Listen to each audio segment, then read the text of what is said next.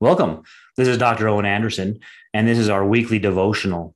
This week, we're going to look at Ezekiel, especially 36, but I want to start in 34. And it reminded me, I had this Bible I was given when I graduated high school from my pastor. And I liked it because it was one of these cross-reference Bibles. I don't see them as often anymore. This used to be standard, especially in the New Testament for the teachings and parables of Jesus. You'd have Old Testament verses referenced where that was from which that was being pulled. So, for example, the Good Shepherd, you'd have Ezekiel 34. And this describes God, the true shepherd. Verse 11, for thus says the Lord God, indeed, I myself will search for my sheep and seek them out. As a shepherd seeks out his flock on the day he is scattered, on the day he is among his scattered sheep, so will I seek out my sheep and deliver them from all the places where they were scattered on a cloudy and dark day. I will bring them out from the peoples and gather them from the countries and will bring them to their own land. I will feed them on the mountains of Israel, in the valleys and in the inhabited places of the country. I will feed them in good pasture, and their fold shall be on the high mountains of Israel, says the Lord God. So you have this picture of the good shepherd who goes and looks for his sheep and brings them back when they're scattered. They've gone astray. This also reminds me of that piece of music by that name by Bach that we played at our wedding. And the idea of sheep grazing peacefully.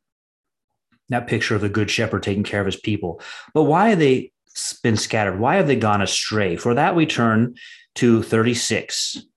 And it speaks then of the renewal of Israel.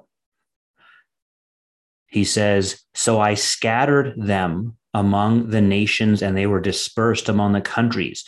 Because in verse 18, therefore I poured out my fury on them for the blood they'd shed in the land and for their idols with which they had defiled it. So you'll see this theme that they had turned to idols. They turned to misrepresentations of God. Idols could be other gods or misrepresentations of God. They turned to those. And so they were scattered. And that's something I want to start getting our mind on. It's very customary for us to speak about the clarity of God's existence. I want to also speak about the clarity of God's providence.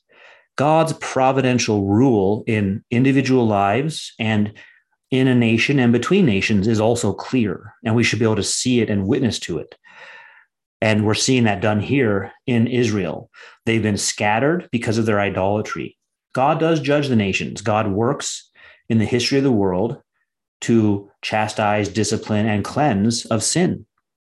And why had he done this? Here's the key to the clarity of God's providential rule.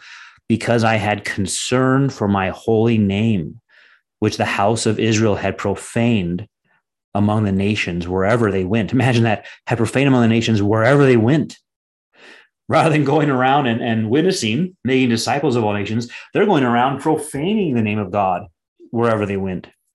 Therefore, say to the house of Israel, thus says the Lord God, I did not do this for your sake, O Israel, but for my holy name's sake, which you have profaned among the nations wherever you went, repeating that. I will sanctify my great name, which has been profaned among the nations. Now remember how we pray. Our Father, who art in heaven, hallowed be thy name. This is what we're meant to pray for, that God's name would be hallowed. And here we see that direct influence. We should be making that our prayer.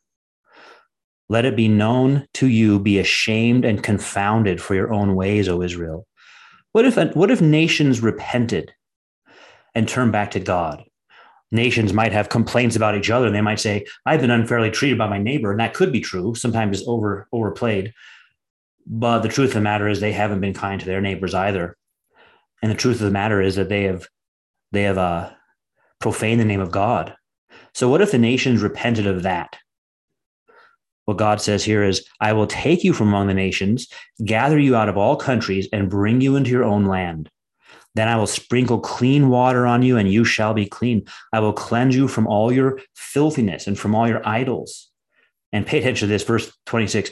I will give you a new heart and put a new spirit within you. I will take the heart of stone out of your flesh and give you a heart of flesh. I'll put my spirit within you and cause you to walk in my statutes, and you will keep my judgments and do them.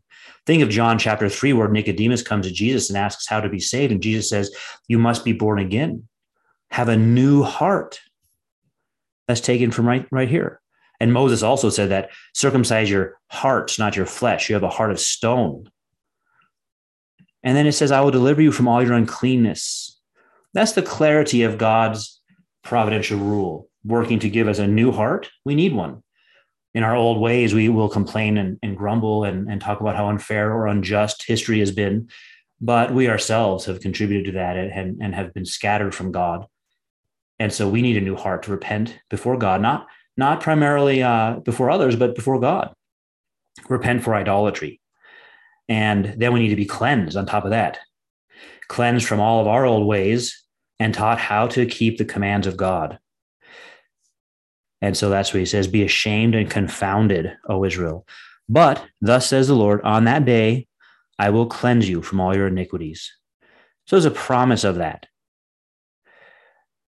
And the promise that they will be restored, they will be given a new heart, and they will be cleansed. And so we see that coming down even to us today. We need a new heart. People need a new heart. And many times those who claim to worship God, those who claim to be teaching about God, have actually profaned the name of God among the nations. And the nations curse God because of them. And they should be ashamed. And those who have done that, profane the name of God, should be ashamed and confounded and repent of that. And look to God, who is a good shepherd, who does go after the lost sheep, and who will do this for his own name's glory. And that's our prayer. Hallowed be thy name.